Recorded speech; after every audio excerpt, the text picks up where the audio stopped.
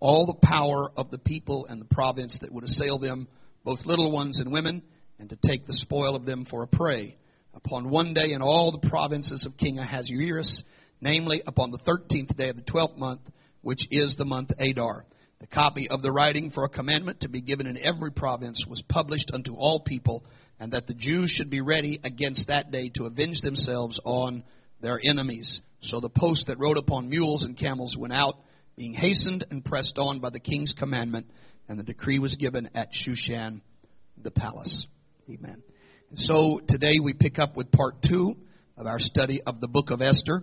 And I don't know how far we'll get. We only got through about a third last week.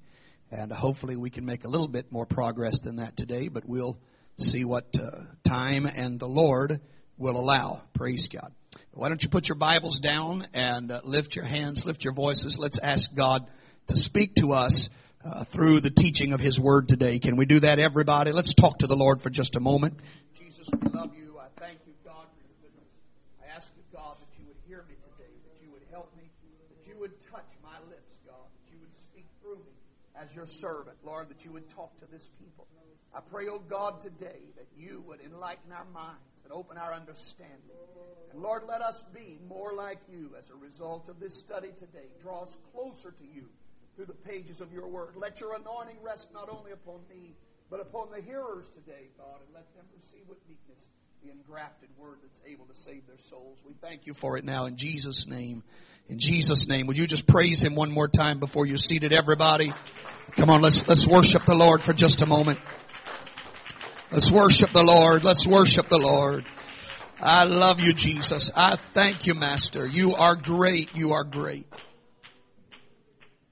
Amen. God bless you. You may be seated.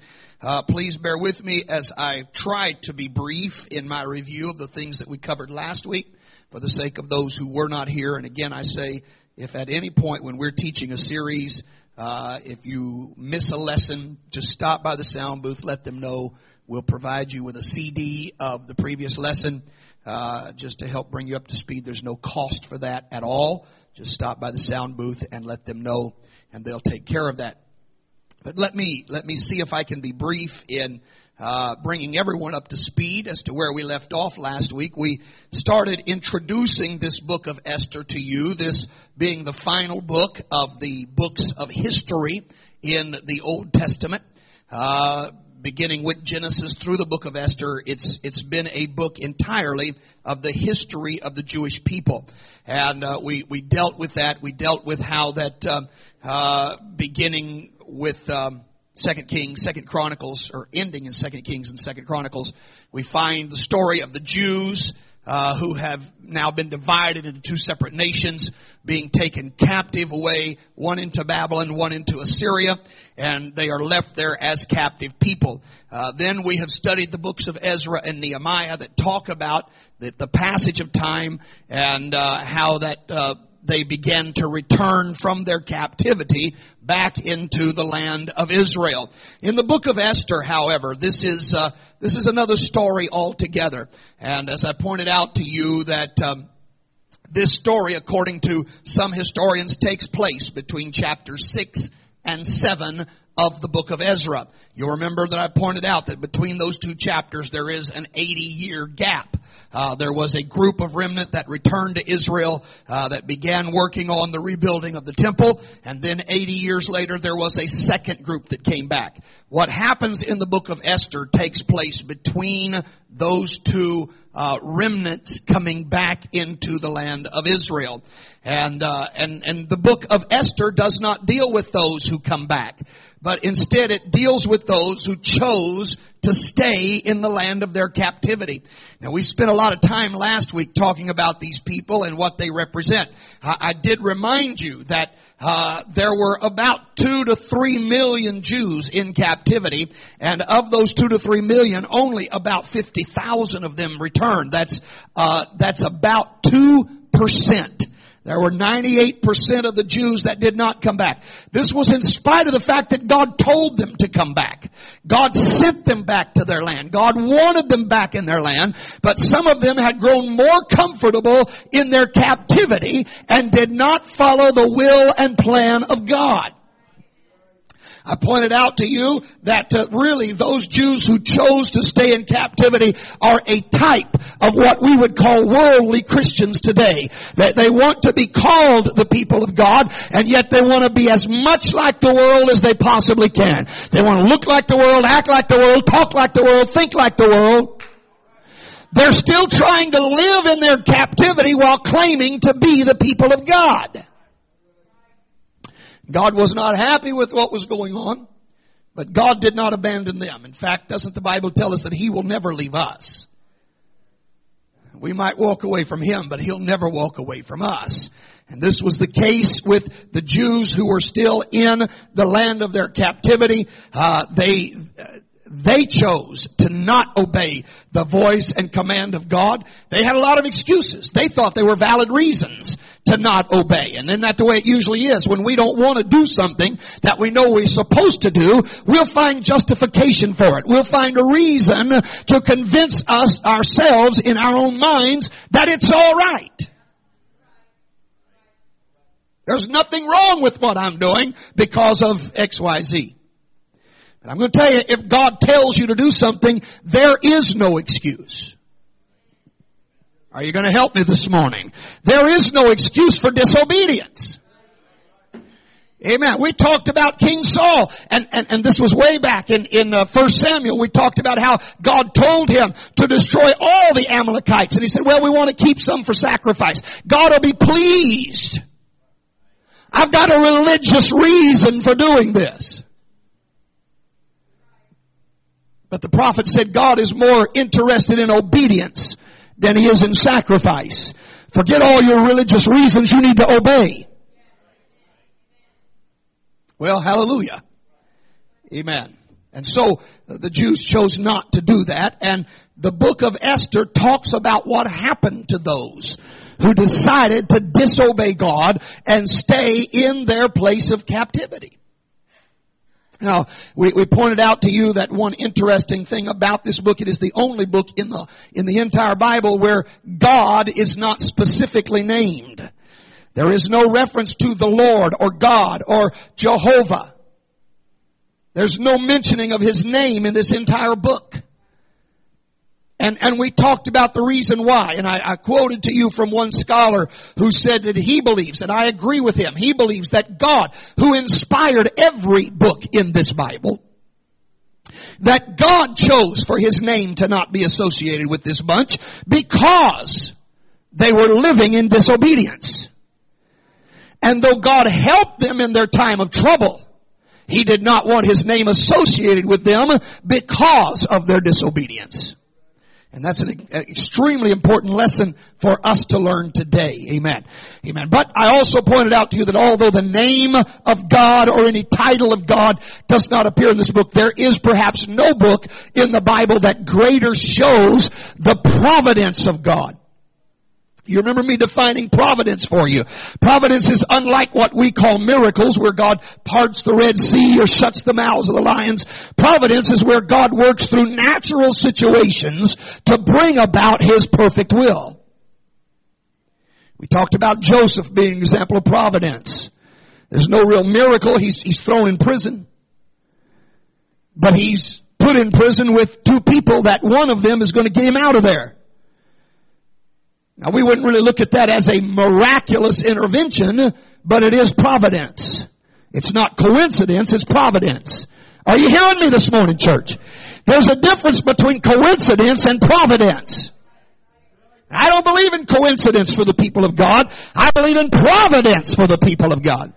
I believe that God orders the steps of His people. I believe God works all things after the counsel of His own will. I believe the steps of a good man are ordered by the Lord. I believe in providence. Amen. I believe God uses natural events to bring about His own purpose. He puts people in the right place at the right time. We talked about that last week. We began giving you an overview of the book of Esther, showing you that the book really falls into two equal parts. Chapters 1 through 5 deals with the anticipation of an impending crisis. The crisis being what we referred to in our text today, a law was passed that it was open season on the Jews. Anybody, during certain days, anybody that wanted to could go out and kill the Jews, and they would be immune from any kind of punishment. They could shoot them, not shoot them, they could, well, with bows and arrows, they could shoot them. They could behead them, they could stab them with a sword, they could do what they wanted to do, and there would be no judgment against them. This law was passed in the land of captivity. And that's what this whole book revolves around. The first 5 chapters lead up to that point, and the last 5 chapters deal with how that was overturned. So that's the way you look at the outline of this book. Now, we began breaking the book down chapter by chapter, and actually only got through the first 3 chapters last week. We're going to see how far we can get today, but let me remind you, chapter 1 deals with the feast of Ahasuerus. He was the king, and he had a kingdom that stretched from India to Ethiopia. It was divided into 127 provinces.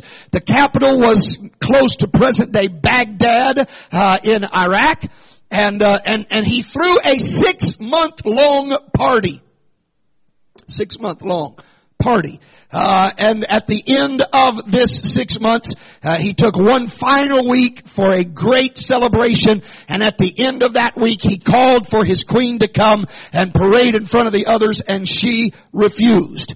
And we talked about all that last week. But we also dealt with, and this is important to the whole story of the book, how that the king, his counselor said, you cannot allow rebellion to go unchecked. If somebody's going to disobey authority, it cannot be allowed to just go unchecked. It's got to be dealt with, because they said to him, rebellion is contagious. If it goes unchecked, it's going to spread like wildfire. You got to deal with it, and you got to deal with it swiftly, and you've got to deal with it harshly. And so one act of disobedience on behalf of Queen Vashti, one act of disobedience, and she is removed from being queen. It's over. There's no second chance. It's done.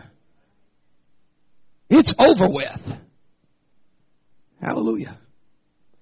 And so they needed a new queen. And this was what begins then to happen in chapter 2. Is that they put out the word, we're going to try to find a replacement for Vashti.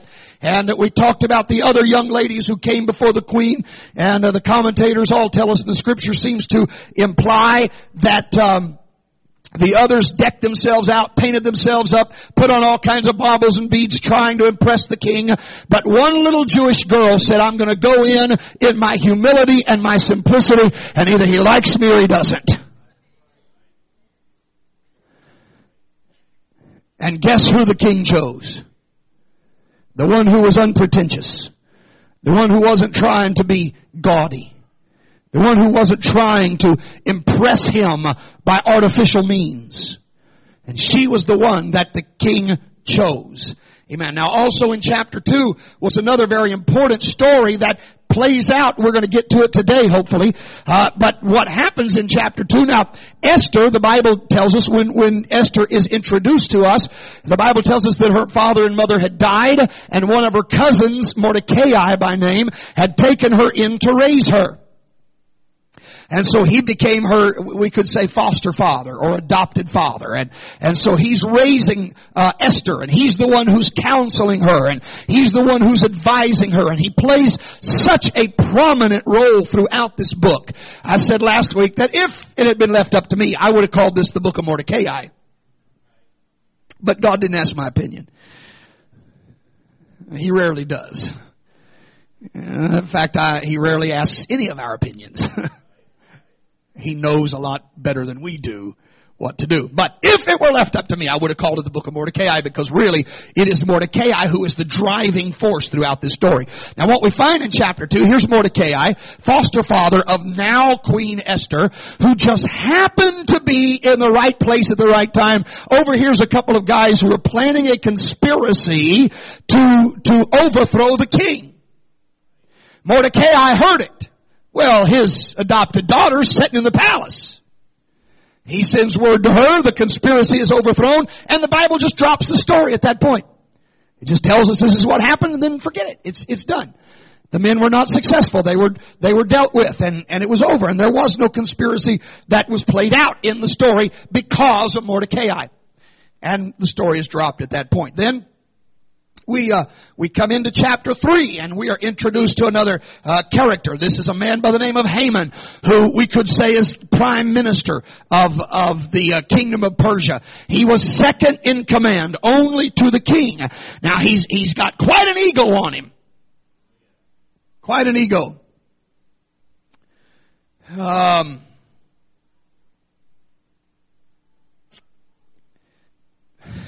I say it or don't I? Kind of like the State of the Union speech the other night, in which we were told it wasn't about our president, but he used the word "I" some 90-something times in 70 minutes. It is all about him. But anyhow, Haman had quite an ego on him. He really thought so highly of himself, and he was so proud of his political achievements and so proud of how high he had been able to climb the ladder of success. But there was a problem. Every time that Haman would come in or out of the palace, there was a man there. Everybody else is bowing. Oh, great Haman, you're a wonderful guy. We really give you praise. You're great. You're powerful. They're all bowing before him. And there's one man there that just looks at him and says, I'm not bowing. Now that one man who refuses to bow happens to be Mordecai. And Haman gets mad. And Haman said, we got to do something about this. Now, what I pointed out to you last week was that this is the way the devil works in getting us to focus on the one person that gets under our skin, rather than all the good, all the people who love us, all the people who reach out to us, all the people who try to help us. What we want to do is focus on the one bad person. And that's the way it was with Haman. I mean, everybody in the kingdom is bowing except Mordecai. Why not just forget him and go on? But Haman couldn't do that. His ego would not allow him to do that. And so Haman comes before the king. And he said, you know, king, there is a people. And you can read it. That's what he says. There is a people who won't obey your commands. We need to just put them to death before they just mess up everything. Well, the king's not really paying attention. Doesn't really ask who it is. He trusts Haman's judgment. So he said, sure, here's my ring. You write the law and sign it with my ring, and it's settled. It's established law. Now, one other thing we pointed out that's important to this story is the way the Medes and Persians governed themselves. Once a law was passed, you could not overturn it. I am thankful. I said this last week. I'm thankful that in America, they can repeal laws. Now, I do think it's interesting. I don't know if you ever thought about this, but I think it's interesting that the way our founding fathers set up our Constitution is if anything's ever added to the Constitution, even if it later comes back and you repeal it, you don't erase it from the Constitution. It's left there. I don't know if you even knew that was the way it's set up, but it is. For example, when they passed prohibition, put it into the Constitution that it was illegal nationally to sell alcohol. That amendment to the Constitution is still in the Constitution. But a later amendment comes along and says, no, we repeal that. But it's still there. You can always go back and read it. That's the way they set it up. It was kind of like that for Media and Persia, except that there was no repealing. Once the law was passed, it was passed. And you can't take it away, and you can't erase it. You can't do away with it. And so the king unwittingly allowed Haman to be able to pass a law that said you can kill the Jews anywhere you find them, young, old, male, female, doesn't matter, kill them all. And this is the law now of the Persians. There's a set time. It's going to be permitted. And so the word gets out that the entire race is doomed, which again shows the anger of this man Haman. It was one man that was not bowing, but Haman wasn't satisfied to just attack the one man. He wanted to kill everybody that was associated with that man. Of course, he had no idea that that man's cousin was the queen. Hallelujah. I don't know if I hope that you see how providence is at work in all of this. I mean, if it had been just any Jewish girl who had been chosen to be the queen, the story would not have played out the way it did. But it wasn't just any Jewish girl. It was the adopted daughter of Mordecai, the man who is so hated by the prime minister.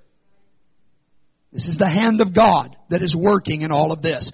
And so the word began to be put out across all of the reign of Persia. The Jews began to find out, and the crisis began to come into focus at the end of chapter 3. We see what's happening, and I closed the lesson last week by putting forth this thought. I wonder how many of those Jews who had chosen not to go back to Israel were suddenly thinking, I should have left while I had the chance.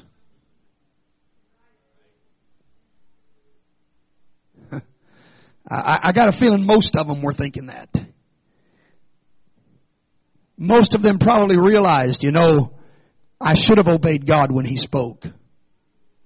But isn't it interesting that, now while the Bible doesn't say they cried out to God, the Bible does speak of them fasting and crying and mourning, and we understand that that's who they're talking to. Isn't it interesting that up until this point I don't find them praying to God at all? They have no interest in what God has to say, but now that their neck is on the line, isn't this the way we work? Isn't it amazing how it's so hard to find time to pray until we've got a major problem going on in our life? And then all of a sudden, we've got plenty of time to pray. Well, hallelujah. All right, let's move on. Let's go on into some new territory today. Chapter 4 of the book of Esther. And it'd be good if you just open your Bible to chapter 4. Because what I'm going to do as we go through this book is I'm going to point out many of these passages of Scripture so you get the story directly from the Word and understand what's going on here. Esther chapter 4, verses 1 through 3. Let's read. When Mordecai perceived all that was done, Mordecai rent his clothes and put on sackcloth with ashes, and went out into the midst of the city and cried with a loud voice, with a loud and bitter cry, and came even before the king's gate, for none might enter into the king's gate clothed with sackcloth. And in every province, whithersoever the king's commandment and his decree came, there was great mourning among the Jews, and fasting and weeping and wailing, and many lay in sackcloth and ashes. All right, now, what I want to point out, it was Mordecai who began to spread the word and was instrumental in getting the Jews to put on the sackcloth, to begin to cry out, to begin to turn their hearts to God. Mordecai was the man who was leading them in this effort to appeal to God for help. Now, here's what I find amazing. Here is now Queen Esther sitting in the comfort of her palace. She gets word that Mordecai is fasting. And you know what she does? She tries to stop him. Read verse 4.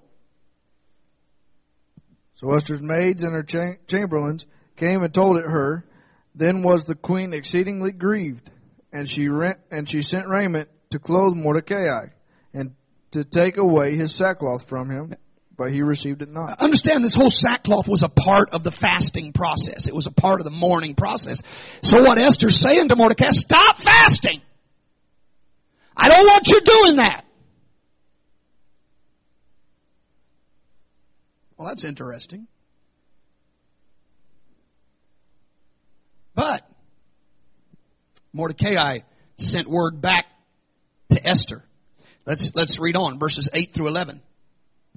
Also he gave him the copy of the writing of the decree that was given at Shushan, to destroy them, to show it unto Esther, and to declare it unto her, and to charge her that she should go in unto the king, to make supplication unto him, and to make request before him for her people.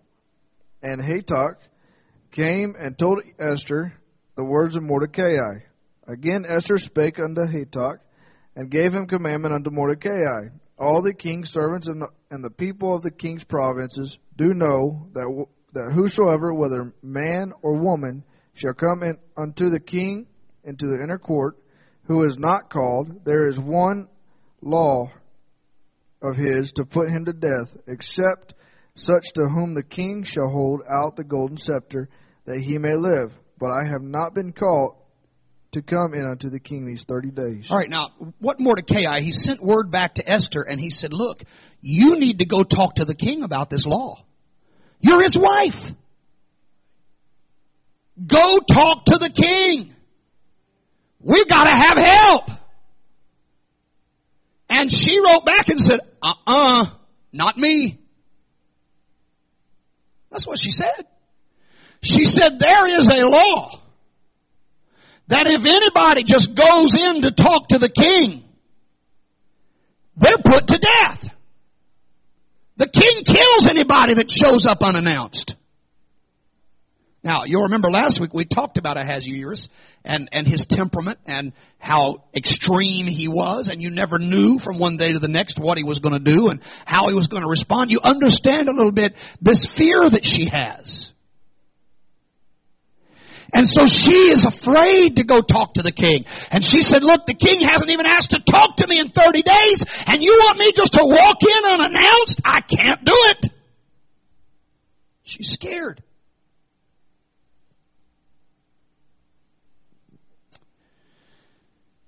And so,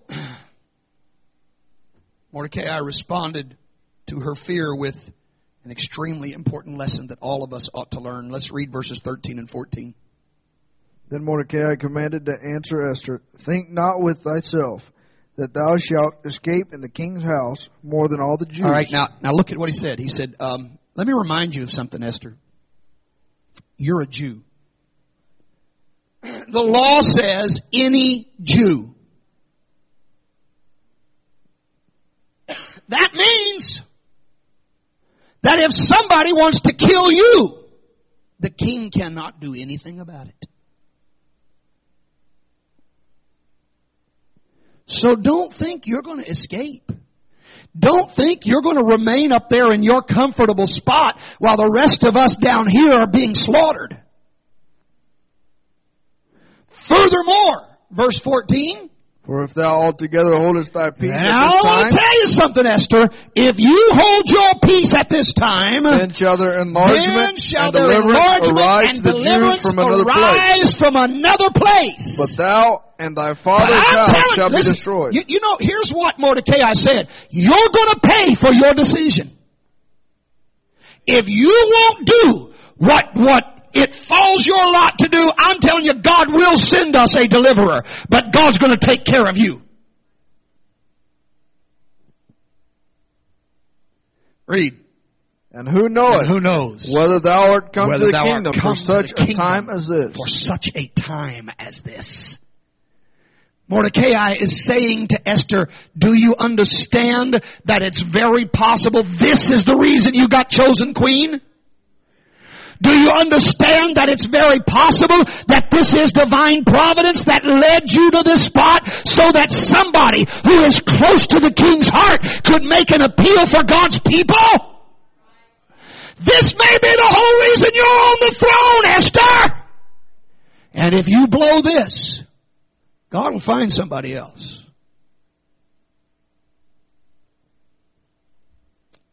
You know, church, let me just say this. Sometimes folks get to worrying about preachers getting too much power and you know, taking on too much authority. But let me tell you, when God puts a man in a position, He puts him there for a reason and a purpose. And if that man blows it, I promise you God's going to take care of that man. I promise you enlargement and deliverance will arise from somewhere. But God will deal with that man that blows the position God put him in. That's the way it works. And that's exactly what Mordecai is saying to Esther. You know, Esther, this may very well be the only reason you're really the queen. You know, it'd be easy for you to think it's because of your good looks and your charming personality. But let me just tell you something, sweetheart.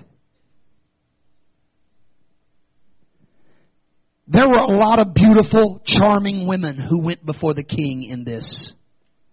There's a reason why you were chosen. And it's probably because God had His hand in it. For this very incident. But do you see the wisdom of Mordecai? He was quite the man. And this is why I say Mordecai plays such a large role in this whole book in so many ways. And so when he tells her this, she finally agrees. And let's see what she says, verses 15 and 16. Then Esther bade them return Mordecai this answer. Go gather together all the Jews that are present in Shushan, and fast ye for and do them. what? And what? Fast. And do what? What was it she told Mordecai to stop doing?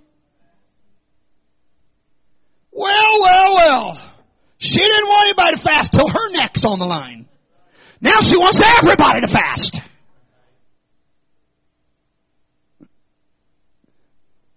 Fast for me.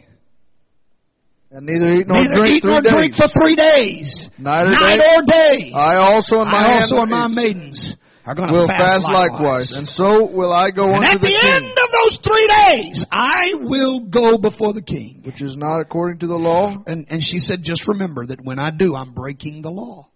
And if I perish? And if I perish, I perish. Now, I've had people applaud Esther for this last statement. If I perish, I perish. They say what courage she had. I really, the more I read the story, I really don't see a lot of courage. I'm sorry, I just really don't. What I see is fear. And what I see is she finally gets a revelation that, look, I got a choice here. If I don't go, I will die. If I do go, I might die.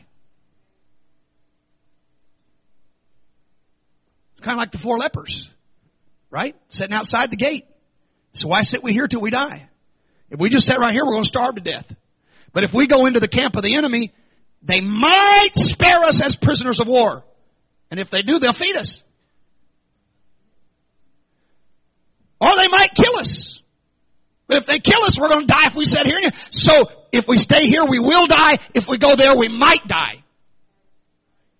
So it's a better choice if the might is better than will. Same thing Esther's saying. Okay, yeah, all the Jews are going to die.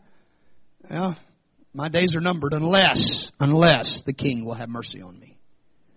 So we're all going to fast. She said, I want every Jew to fast. In fact, I'm telling you how to fast. I want it to be 3 days, day and night. I want to make sure you understand this. Don't eat anything at night. Don't drink anything at night. You make sure this has got to be a complete and total fast for 3 solid days. And at the end of that, then I'll take my chances. So, this is how chapter 4 closes out. Chapter 5. Chapter 5.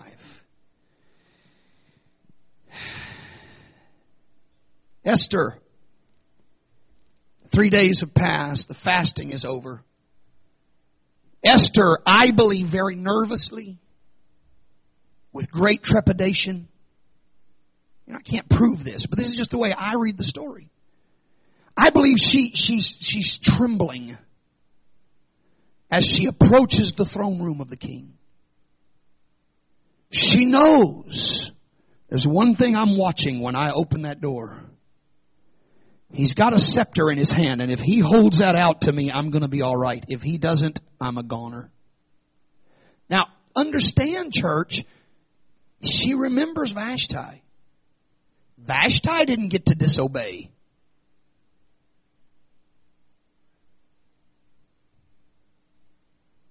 And this wasn't really an act of disobedience against the king so much as it was just a violation of the law that was written. The king had not said, don't come. In fact, the law provided for exceptions. Are you with me?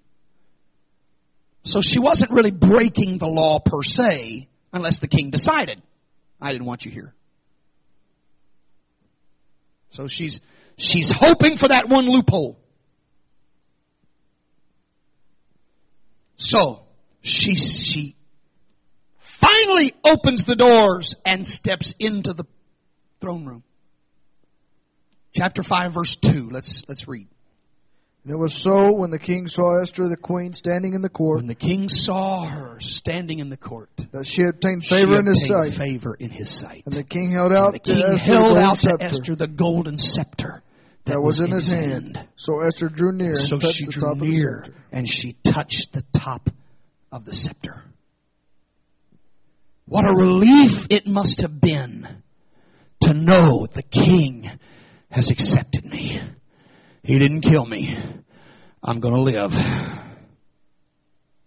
you understand how she felt that day? Can you get a little glimpse of what was going on in her mind? Her heart was probably pounding. Her head was feeling the throbs of the heartbeat. And when that scepter went out, it was the peace that must have settled upon her. She touched that scepter. But I'm going to tell you, she's still afraid. She's still afraid. Let me prove it to you. Verses 3 and 4. Then said the king unto her, What wilt thou, Queen Esther? And what is thy request? It shall be given thee to the half of the kingdom. The king not only accepted her, but he knows she's taken a risk by being here. He knows that. The king knows the law. She took a risk by coming here. Esther, why have you risked your life to come? You're not here just to see my face. You're here because you want something.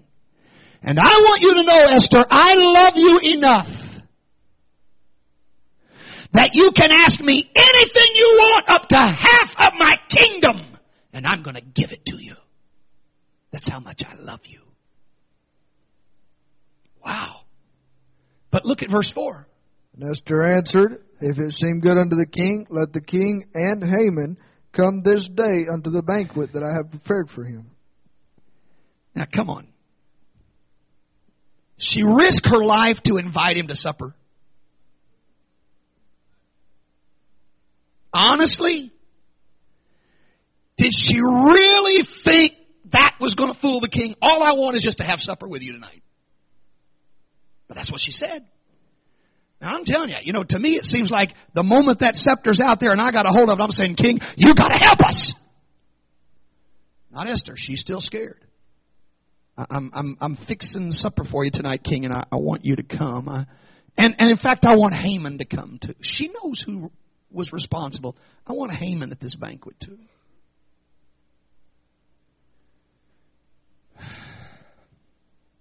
So the banquet time rolls around. I want to show you the king saw through all this. Verse 6. Look at this. And the king said unto Esther, king said to Esther, at the banquet of wine, What is thy petition? What? He knew. He knew full well she didn't risk her life to cook a meal. Now, Esther believed that old adage, the way to a man's heart's through his stomach. I guess that's what's going on in her mind. I don't know.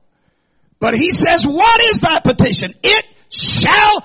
Do you understand what the king's telling her? Ask anything you want, Esther. I don't care what it is. You ask it. It's done. Even to the half of the kingdom. He says it again. Twice in one day he says it to her. You just tell me what you want. It's yours. Now, didn't I tell you he's a man of extremes? I told you that last week. A man of extremes. And this is what he's doing.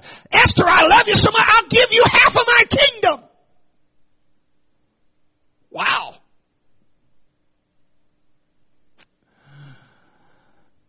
Did that persuade her? Keep reading. Then answered Esther and said, My petition and my request is... I love the way that verse ends. My petition and my request is... If I have found favor in the sight of the king... If I found favor in the sight of the king... And if it please the king to grant my petition... And the king is happy to do what I ask... And to perform my request... Perform my request! Here's what I want! Let the king and Haman come to the banquet that I shall prepare for them, and I will do tomorrow, as the king has said. I'm cooking another meal tomorrow, and I want you there. I'm not making this up. This is what she said. Twice in one day. The king says, ask anything you want, up to half the kingdom, it's yours. And twice in one day she said, just come eat with me. Now, again, I have to say it was providential that Esther didn't have this overwhelming peace to go ahead and ask the king, because something needed to happen that night.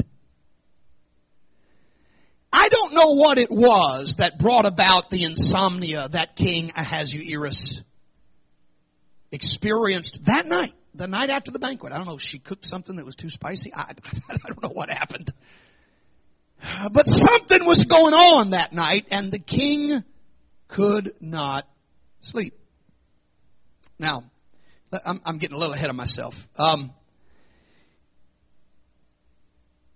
Because all that's in chapter 6. I'm getting ahead of myself. But back in chapter 5. So he tells her, said, look, whatever you want. And she said, okay, here's what I want. Tomorrow, you and Haman, again, just the two of you. That's all I want. I'm fixing a banquet. I want just you and Haman. So Haman, he's at this banquet too. And he's feeling pretty good about himself. And he goes home bragging to his wife. Verse 9. Esther chapter 5, verse 9. And then went Haman forth that day joyful and with a glad heart. With a glad heart. But now, hang on. See, he's proud because nobody else is being invited, just me and the king. I mean, that's a pretty high honor, isn't it? If the queen says, I don't want anybody but the king and you, that's a pretty high honor. So, man, his buttons are about to pop off his vest. He's strutting like a peacock. He is one proud dude. And he is filled with joy and a glad heart. Read. But when Haman saw Mordecai in the king's gate, that he stood not up, nor moved for him, he was full of indignation against Mordecai. All the air just went out of his balloon. This implies, he moved not for him. It implies that Haman was sitting right in, or that Mordecai was sitting right in Haman's path. And here comes proud Mordecai. Nobody but the king and I. And he walks up and here's Mordecai. And Mordecai's sitting there and he just looks at him. Not only will he not bow, he won't get out of his way. And so now this joyful and glad heart, what happens? He was full of indignation against Mordecai. All the good things coming his way, and he can still only focus on the bad. I hope somebody gets a message out of this series of lessons on the book of Esther. I'm telling you, we have all been blessed. Yes, we have our problems. Yes, we have our difficulties. Yes, we've got our bad times. But don't focus on the bad. Understand God is still with you. God is still trying to help you. Quit looking at all the negative. You'll get so depressed and discouraged when all you do is find what's bad. I said it last week. That's what the devil does to people in the church. He'll get somebody to see one little problem with the church, and all of a sudden it's humongous. It is church-wide. Everybody's wrong. Everybody hates me. The whole church is backslid. They're all a bunch of hypocrites. And all you can see is that one problem magnified 100 times over. And that's the way Haman was, full of indignation against Mordecai.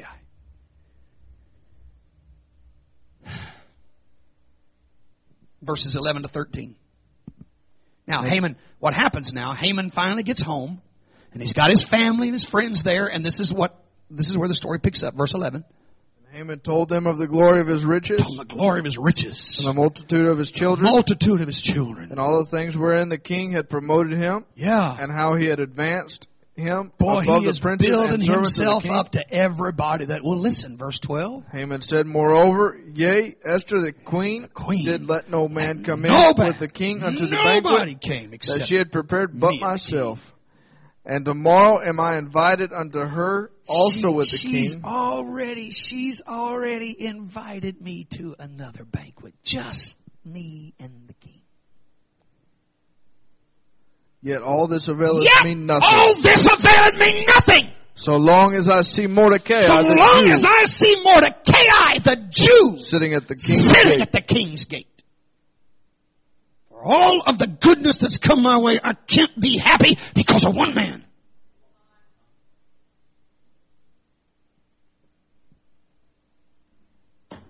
So, Haman's wife got a bright idea. She said, tell you what you do, Haman. You've got favor with the king and the queen, obviously. Now again, none of them know that Mordecai is Esther's cousin, all right? They don't even know she's a Jew. So Haman's wife says, you've got favor with the king. Go build you a gallows. You know, that was a platform, a stage to hang someone from. And don't just build a small one, but build it 75 feet tall.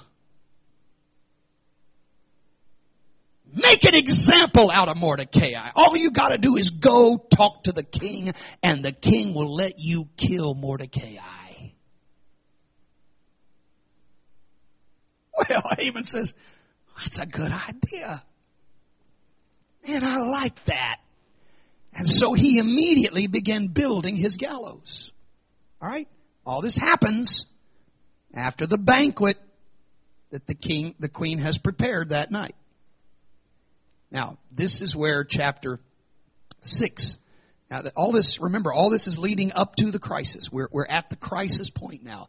Chapter 6, we're going to begin to see how the crisis is overturned. Chapter 6 is where the king is suffering from insomnia. He cannot sleep. He just can't get to sleep. No matter what happens, sleep eludes him. There's nothing he can do. And so he tosses and turns, and finally he says, oh, well, I'll just do some reading. So he gets out the book of the Chronicles of his kingdom. And he begins to read.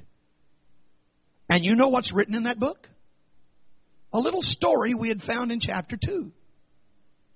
A story about a man by the name of Mordecai who overheard a plotted conspiracy. And Mordecai single-handedly stopped the king from being overthrown. And the king reads this. And he says, oh, I didn't know anything. Nobody told me this happened. I didn't know anything about it. Now, do you remember last week when I talked about somebody that had sent to the king a huge, several $1 million, some $5 million, and the king felt like it was an act of loyalty, and the king was so honored he just sent the $5 million plus some back? I mean, boy, I'm telling you, Ahasuerus was big on loyalty. And so he reads this story about Mordecai being loyal and sparing his own life. And he says, I got to do something for this guy. And so he calls his counselors in. And he says, what's been done for this man? And they said, nothing. We wrote it down. That's nothing else. We can't let this go unrewarded. Something's got to be done to honor this guy. So he said, I need some advice. Who happens to be at the palace right now? Verses 4 through 10. Let's read. And the king said, who is in the court? Chapter 6, verses 4 through 10. The king said, who's in the court? Now Haman was come into the outward court of the king's house. Haman had gotten up early that morning with his plan to ask for the life of Mordecai. And Haman was already at the palace, ready to ask his big request. And the king said, who's here? Now, this is what it said. Haman was come into the outward court of the king's house to speak unto the king to hang Mordecai on the gallows he'd prepared. That's what he was there for. All right, read. And the king's servant said unto him, Behold, Haman standeth in the court. Haman's out there. And the king said, Let him come in. Oh man, I trust Haman. That's great that he's here. Let him come in. So Haman came in. So Haman came in. And the king And said the unto king him, said to him, What shall be done unto the man whom the king delighteth to honor? Now, that's all he doesn't name names.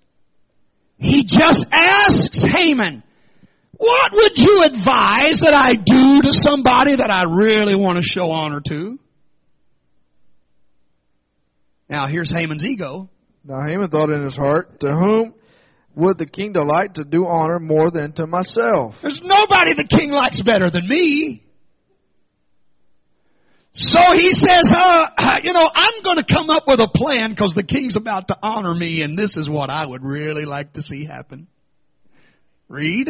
And Haman answered the king, For the man whom the king delighteth to honor, let the royal apparel be brought which Bring out the king's wear, clothes. and the horse that the king rideth Bring on, out the king's horse. and the crown royal, Bring out the king's crown. which is set up on his head, And let this apparel and let horse this be delivered apparel to and the hand of horse the be one, the delivered. king's most noble princes, take one of the highest men in your kingdom, that they may array the man with all whom the king delighteth to honor, put all this on the man that you want to honor. and bring him on horseback Bring through the him street on of the city, horseback through the streets of the city, and proclaim before him, Thus shall it be done Thus to the shall it man be whom the done. king delighteth to honor. Now you understand, Haman thinks it's me. And man, isn't this going to be a parade? I'm going to be on the king's horse wearing the king's crown and the king's clothes, and one of the high-ups is going to be telling everybody, this is the way the king honors men that he delights in.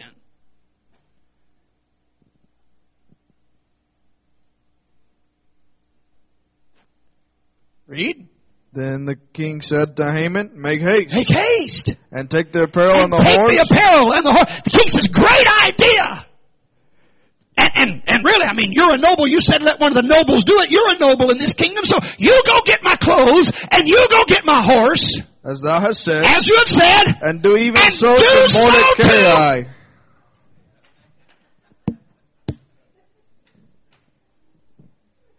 Can you imagine how Haman is feeling right now? You talk about bursting his bubble. You talking about, I mean, there is no lower blow than what he's feeling right now. Why was he there? He was there to ask the king to kill Mordecai. And before he can get it out of his mouth, the king said, take my garments, take my crown, take my horse, and you parade Mordecai through the streets of this city. Let nothing fail of all that thou hast spoken. Do you see providence in all of this? This is not accident. This is not coincidental. This is the hand of God putting people exactly where He wants them to do what God wants done. Of course, Haman was not happy. And he rushed home in a fury. But I want you to listen now to the advice of his wife, who just a few hours before told him to build the gallows.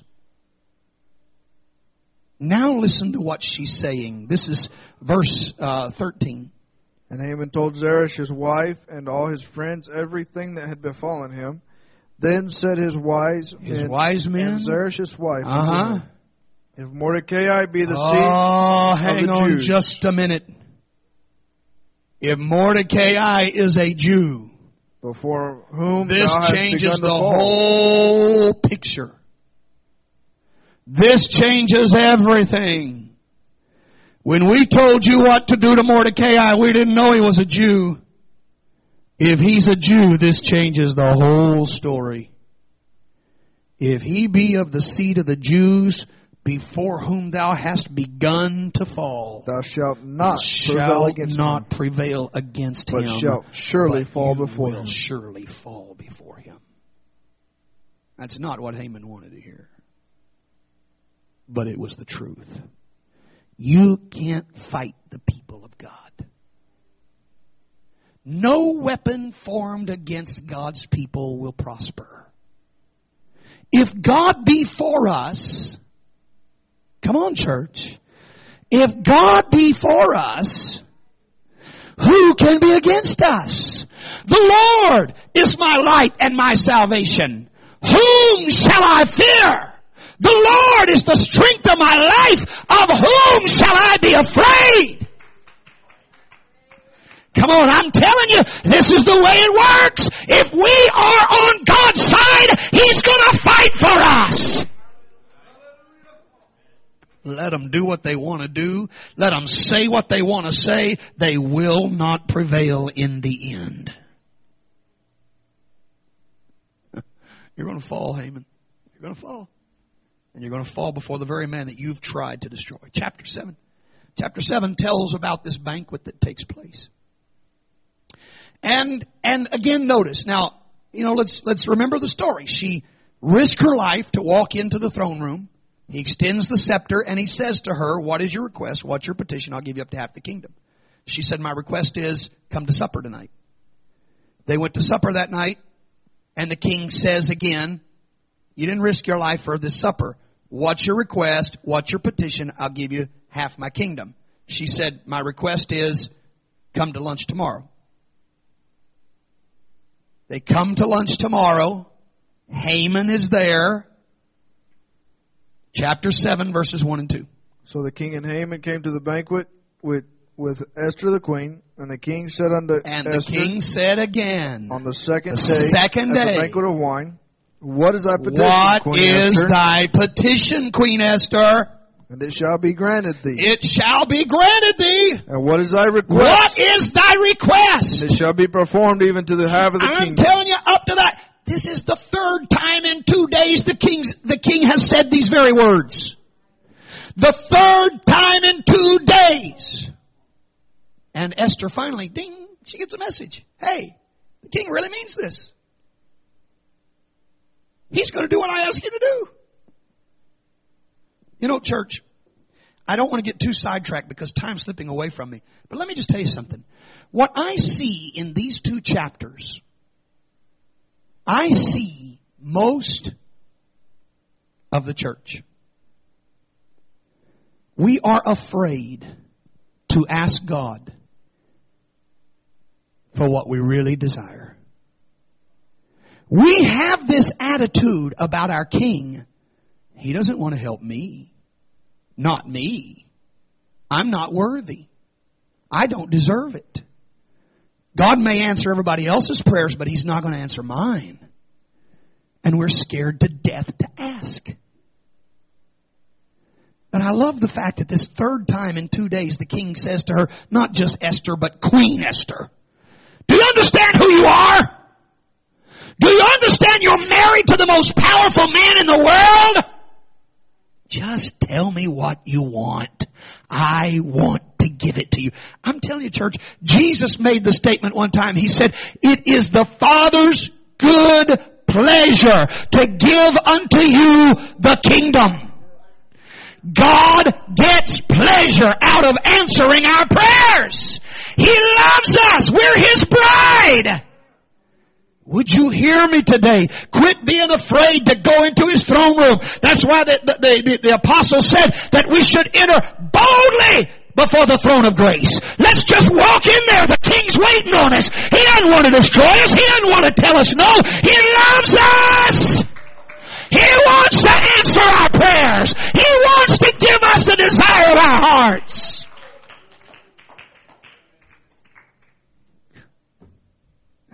And so finally, after being made the same offer 3 times in 2 days, finally, Esther revealed the real reason for all that she had done. Verses 3 and 4 read. Then Esther the queen answered and said, if I have found favor in thy sight, O king, and if it please the king, let my life be given me at my petition, and my people at my request. Now notice the way she's saying it. It's my life and my people. Read. For we are sold. Because we've been sold. I and my people, to be destroyed. To be slain and to perish. But if we had been sold for bondmen and bondwomen, I had held my tongue. although the enemy could not countervail the king's damage. She said, I want you to understand something, King. I want you to understand that my people, I and my people are about to be killed. Now, the king's already expressed his deep love for Esther. And so when he hears this, can you imagine what he's feeling? He is absolutely furious. Remember the extremes of this man. I mean, he is in a fit of rage. Who did this? Who is it that's threatening you and your people? I want to know his name. There's only 3 people at the banquet table. The king, the queen, and Haman. The king is in a fit of anger. Tell me, who is trying to destroy you and your people? Esther was not afraid to answer that question. Verses 5 and 6. Then the king Ahasuerus answered and said unto Esther the queen, Who is he? And where is he? That durst presume dares to presume in his heart to do such a thing. And Esther said, The adversary and enemy is this wicked Haman. Is this man at the table?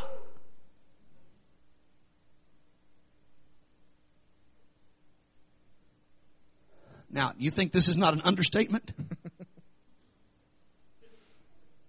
Then Haman was afraid before the king and the queen. You better believe he was afraid. You better believe he was afraid.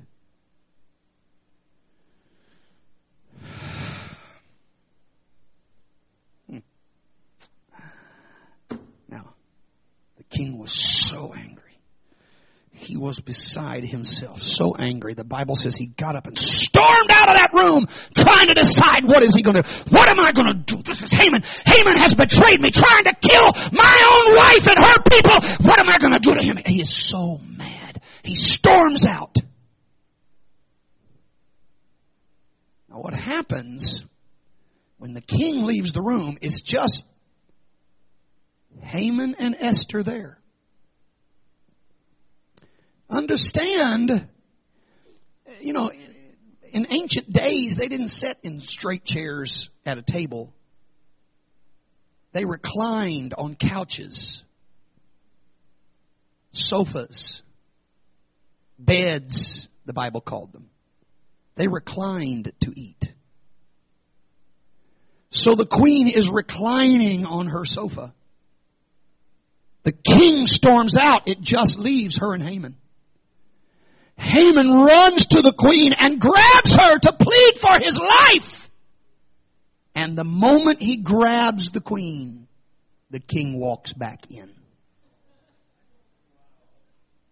It's in your Bible. Read it. Read it. She's laying back on this couch and Haman has a hold of her and the king walks in.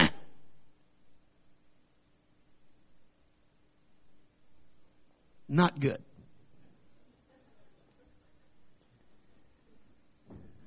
Verse 8.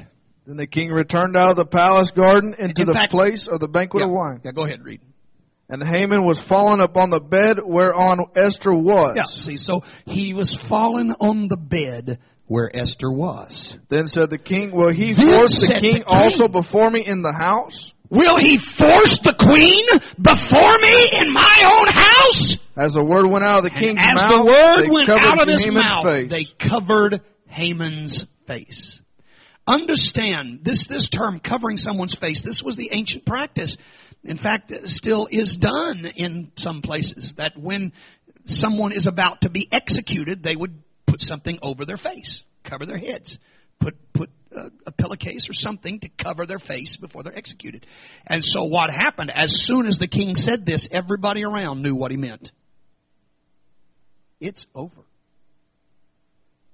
Before Haman could even walk out, they already had his head covered, preparing him for destruction.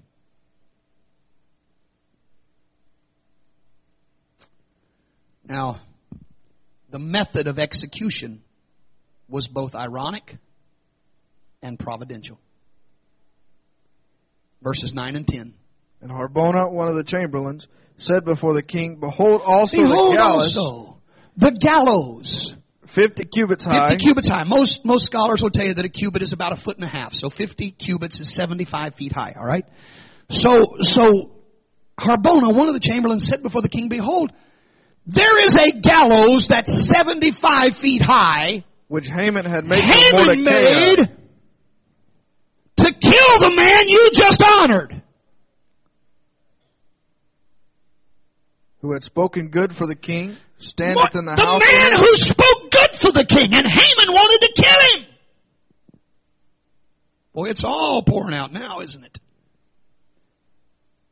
And that gallows stands in the house of Haman. Then the king said, hang him thereon.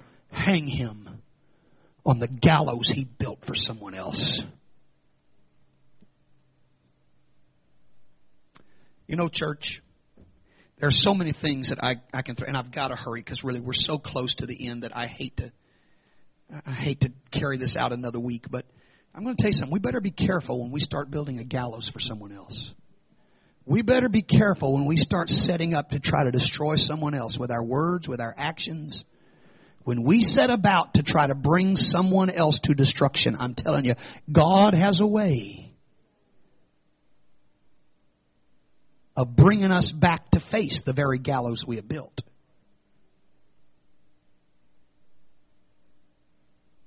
Hang him thereon. And so, chapter 8, the first act of vengeance. And I'm going to have to skip over some of these verses for time's sake. You can read it. But in chapter 8, in fact, I hope that by the time today's over with, you just feel like going home and reading the book of Esther. It's an interesting book. 10 chapters is not that long. And really wouldn't take you that long to read it. But it's an interesting story.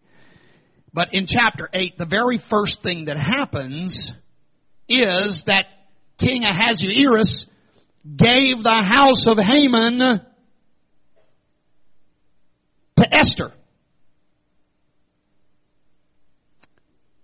And Mordecai walked in, and the king pulled off his royal ring and put it on the hand of Mordecai. And he said, I'm allowing you to have everything that belonged to Haman. It's yours.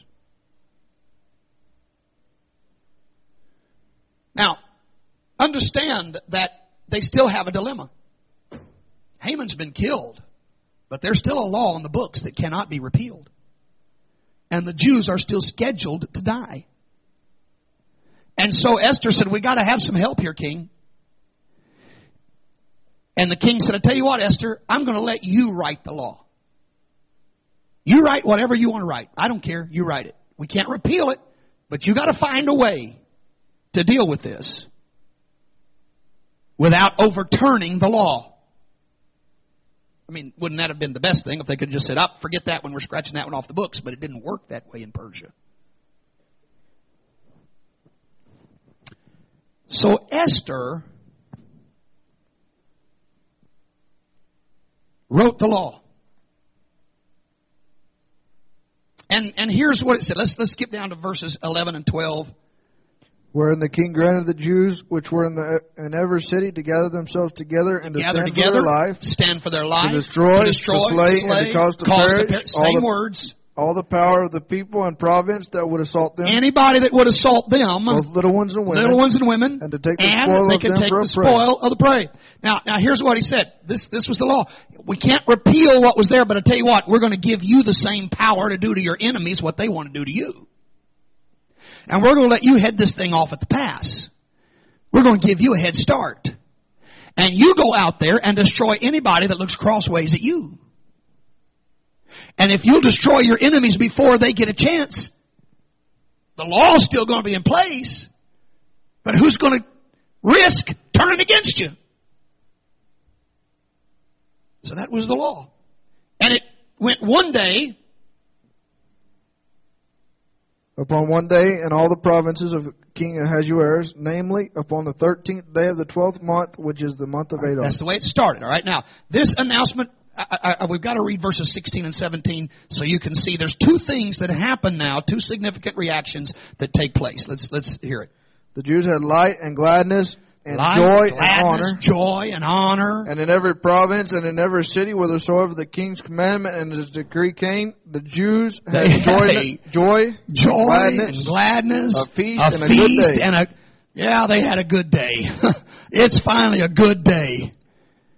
All right? And many of the people of the land became Jews. So the first thing that happened as a result is the people were overjoyed. Wouldn't you be? Wouldn't you be? People were overjoyed. We get to defend ourselves. In fact, we get to strike preemptively. But the second thing that happened, many of the people of the land became Jews. All of a sudden, they're having a revival. They're seeing converts come in. Now, let me tell you something. They've been in captivity for a long time. I don't read of any other point in history in which there were mass conversions to Judaism while the Jews were in captivity. Now, they've been in Persia all this time, even back when it was Babylon. They were there, but they weren't converting anybody. They were too worldly to convert anybody. But after their hearts turned back to God and they began to do what God wanted them to do you see the results? Seeing others converted is a part of what comes when we really begin to cry out to God and get ourselves where God wants us to be. It's a natural response that takes place. Give me just a few more minutes here, and we've only got 2 chapters, and one of those is very, very short. But chapter 9, verse 5. Let's read that quickly. Thus the Jews smote all their enemies with the stroke of the sword, and slaughter and destruction, and did what they would to those that hated them. And then verse 10. The 10 sons of Haman, the son of Hammedatha, the enemy of the Jews, slew they. But on the spoil laid they not their hand. Now this is an amazing thing. In fact, you can see as they went about destroying others, it's an amazing thing because the original law that would allow people to destroy the Jews said you can take whatever belongs to them as spoil. Take all their belongings. When you kill them, you have everything they want. The Jews had the same thing put into their law, but they said, we're not taking it. All we want to do is protect ourselves. We're not out for vengeance.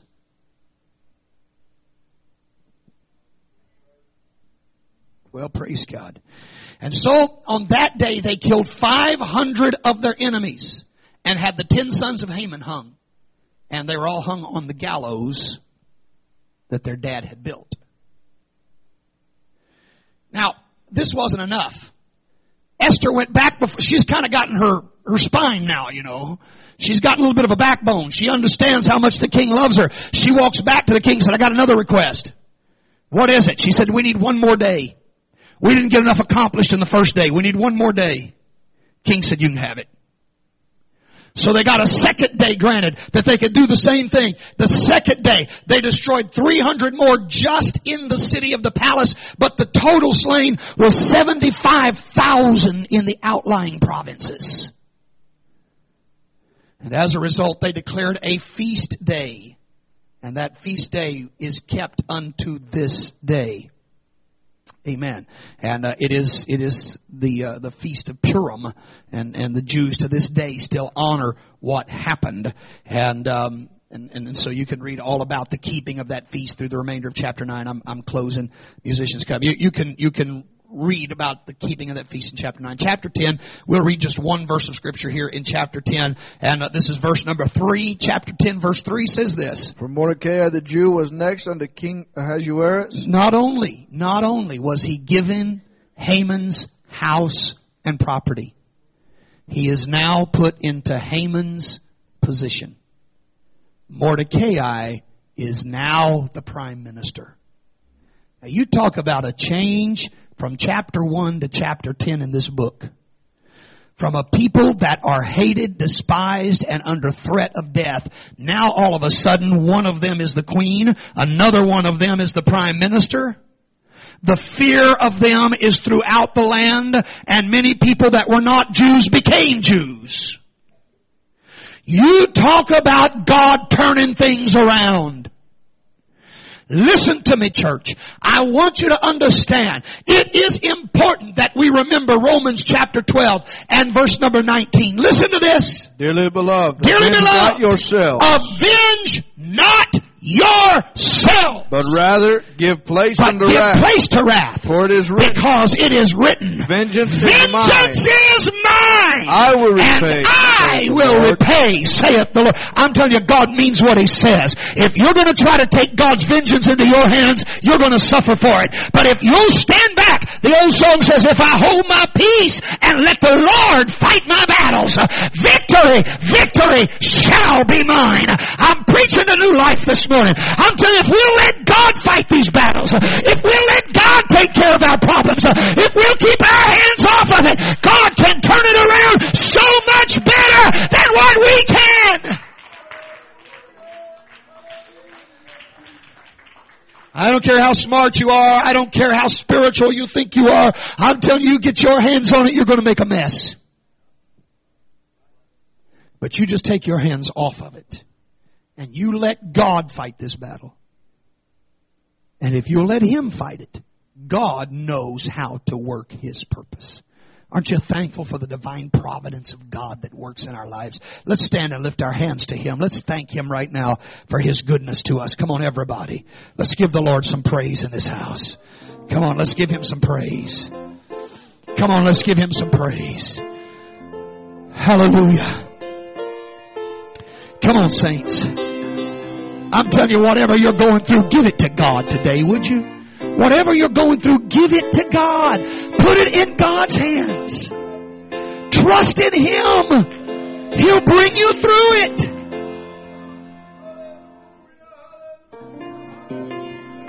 Hallelujah. Go ahead and sing. Hallelujah. Praise God. Praise God.